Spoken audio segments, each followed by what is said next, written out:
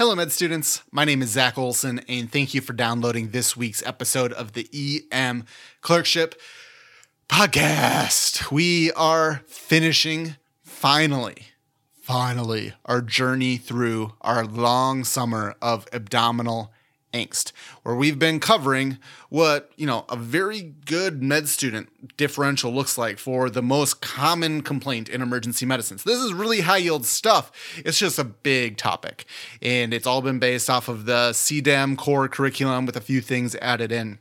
Now, obviously, your presentation is going to sound really rehearsed and bad if you're just reading off the list of the things that we've covered, or if you just list this out on every case of abdominal pain that you have. You're going to sound absolutely ridiculous if you do that because it's a long list. That's not really the point. If I had wanted you to memorize the differential for abdominal pain, I would just do what surgeons do, and I'd just make you, I'd come up with a mnemonic or something, come up with 20 things that cause right lower quadrant abdominal pain, right? So it's not about that. The point is your attendings are going to want to see you focus down on the types of differential diagnoses that they think about. So that's what I'm trying to teach you. That's why this is kind of a big deal. And so that's what we've been covering. And if you can get to the point on your clerkship where your differential diagnosis is resonating with your attendings, where you're one step ahead on your differential beyond what your attending is thinking, you're totally set. So that's why we've been spending a lot of time here. So far, we've discussed appendicitis, diverticulitis, biliary disease, pancreatitis, bowel obstructions, bowel ischemia, bowel perforations, bowel volvulus and twisting, ectopic pregnancy, UTI, ovarian torsion, testicular torsion, pelvic inflammatory disease, and prostatitis. So a nice solid start and lots of options, a menu of options to choose from on your abdominal pain differential, right? But what you need to know this week is that there are hundreds of things that can cause abdominal pain. Tons and tons and tons. This episode is somewhat meant to represent that, but this is also things that you're going to find on your CDEM curriculum. And I don't really know what to call this category. I'm just going to call it the AAAs, but there are things that classically present in other ways. So I'll give you an example. We're going to talk about ACS. Classically is going to present as chest pain. A AAA is classically going to present as syncope and back pain. An acidosis from COPD or something, you're thinking it's going to represent shortness of breath or something. But these can all cause abdominal pain. And these are on your CDEM curriculum as well. So I wanted to just put them in here because it's a very sneaky thing that you can throw into your differential that is not necessarily intuitive. So 3 more diagnoses this week, and that's it. That can all cause abdominal pain. I've seen all of these cause abdominal pain, and we're going to go real quick because we've actually covered all of these before. But let's just practice one more presentation before we wrap up. Hello, Dr. Olson. I have a 60-year-old male, diabetic, with a past medical history of coronary disease, COPD, hypertension, smoker who presents with abdominal pain. He describes it as kind of this non-specific, upper-ish type pain. It's kind of radiating up to his chest and his back. It's been going on for about 3 hours. He's had 3 episodes of non-bilious vomiting, but he hasn't had any fevers, chills, shortness of breath, urinary symptoms, no history of AFib, no history of similar symptoms. His blood pressure is a little bit low for an older guy, 100/50. On exam, he appears diaphoretic, but no focal tenderness on abdominal exam. There's no peritoneal signs. There's no CVA tenderness. I'm not really 100% sure what's going on here, but I want to rule out intra-abdominal pathology, but I also want to take a look and make sure he doesn't have MI, diabetic ketoacidosis, or maybe a bowel obstruction. For my testing plan, I want to get a CBC, a BMP, a lipase, some liver function tests, an EKG with a troponin, and a CT abdomen and pelvis with contrast. I would like to get him 4 milligrams of Zofran, maybe some fluids. He looks kind of sickish. You might want to see him sooner rather than later. All right, so lots of possibilities here, and we're going to fly through these this week. This episode is not going to be very long.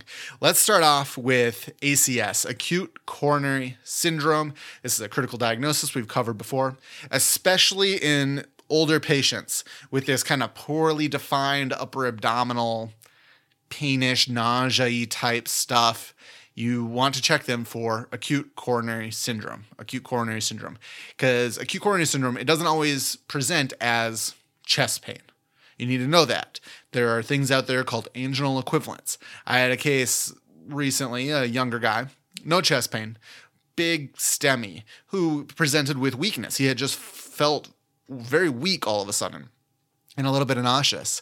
You can have what are called anginal equivalents. In patients with risk factors in upper abdominal pain, risk factors for MI, I mean upper abdominal pain, obviously there isn't much exam stuff you can do to screen for acute coronary syndrome, but you want to be getting that EKG and troponin. You just want to be putting that in your plan. If positive, your treatment plan is going to be usually, give aspirin, give some sort of anticoagulant like heparin, call cardiology. Acute coronary syndrome can present as weakness. It can present as like this queasy, nauseous type stuff, this upper kind of non-specific abdominal pain. It can present in lots of different ways. Usually it's not going to cause like a focal tenderness, right? You're not going to get like a positive Murphy's sign with acute coronary syndrome, but it's referred pain, right? You know this. Very common. So this is an easy acute coronary syndrome with abdominal pain, chest pain, shortness of breath, weakness. Just a pearl. This is an easy gimme diagnosis that you can put in your differential, especially in older patients, but in lots of different people who come in with a variety of symptoms just on your clerkship. Acute coronary syndrome is a good one to keep in mind. Next is acidosis. So this guy is a diabetic, right? We've done a critical diagnosis episode on DKA before. We've actually also done a critical diagnosis episode on like salicylate toxicity.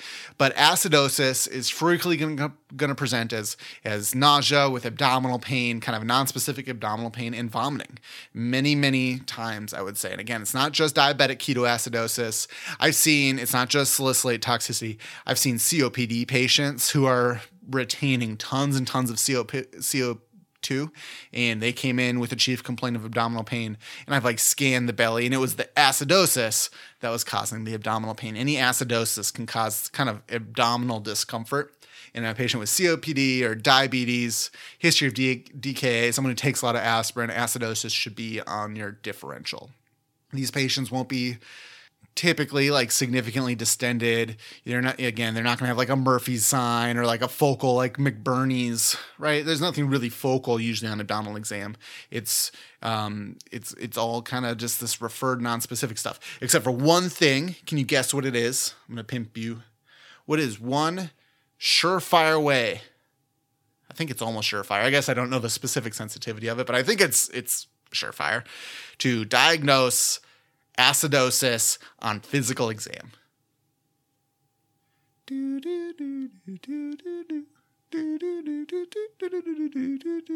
There's only one way that comes to my mind, actually, the more I think about this, although I might be missing something. You got it? So it's actually the respiratory rate. So patients who have an acidosis, they're frequently going to compensate by hyperventilating and blowing off that carbon dioxide. So you see hyperventilation a lot in sepsis, in DKA, in salicylate toxicity is a good one that can cause abdominal pain again. But the real acidosis exam finding is tachypnea. Testing plan. You can get a blood gas, I guess. Frequently, you can just wait for acid-based stuff on the electrolyte panel. So acidosis is going to give you that low bicarb, it'll say CO2. The low bicarb level is what you'll see. A normal is 24. So if you see that it's 10 or 12 or something, there's an acidosis there. That's how I do it frequently myself. Sometimes I get a gas. But sure, if you really think they have bad COPD and there's a good likelihood it's COPD acidosis, yeah, I'll get an ABG.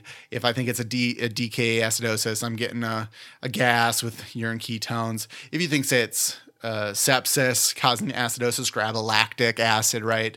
If you think it's a salicylate acidosis, grab a salicylate level. Nothing too fancy on testing with this. The last of the AAAs this week is abdominal aortic aneurysm, a AAA. Certainly can cause abdominal pain. More frequently, I think you're going to see it presenting as back flank, testicular pain, syncope, hypotension. Abdominal aortic aneurysm can cause lots of things again, but AAA is a good one to put on your differential, again, in older people. And again, we've done a critical diagnosis episode on this. That's why I'm flying through these. You can always go back and listen to those.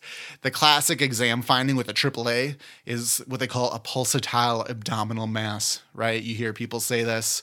But having seen many of these, even in retrospect, it can be hard to pick up a big pulsatile abdominal mass, even big ones.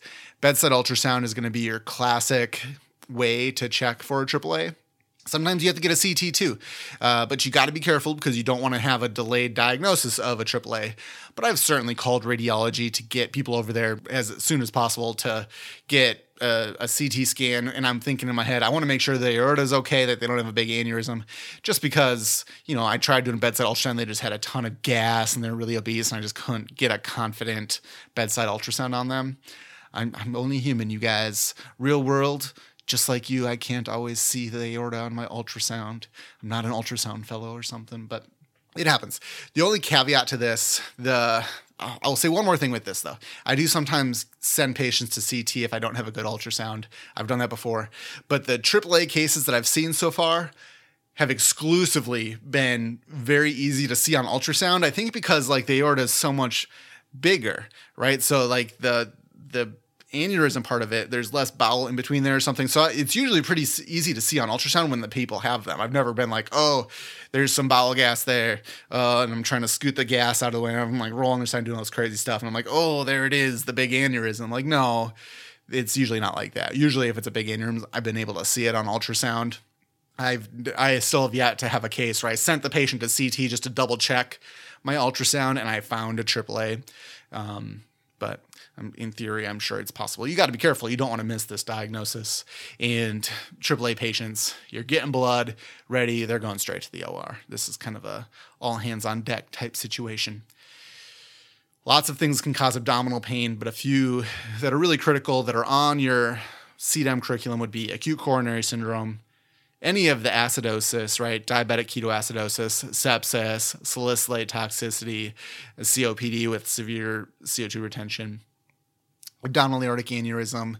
Lots of things can cause abdominal pain, but you just got to keep your mind open. And if you put, especially, I feel like acute coronary syndrome is a good one that you can put on your differential for a lot of things. I'm a little dizzy, like, oh, acute coronary syndrome. Oh, my shoulder hurts. Oh, acute coronary syndrome. I feel weak and dizzy. Oh, acute coronary syndrome. They're confused. Oh, acute coronary syndrome. You can always put that on your differential. I think it's a good thing to kind of always consider. But that's it. Woohoo! We've covered so much abdominal pain these last few months that I am, quite frankly, ecstatic to not have to talk about it anymore. This is a very common complaint. So this is all high yield. We just kind of have to do it, but hopefully we don't have to talk about abdominal pain for a while. With that said, I'm so excited to move on. Looking forward to next week. Until then, keep working hard, keep studying, and be sure to enjoy your shift.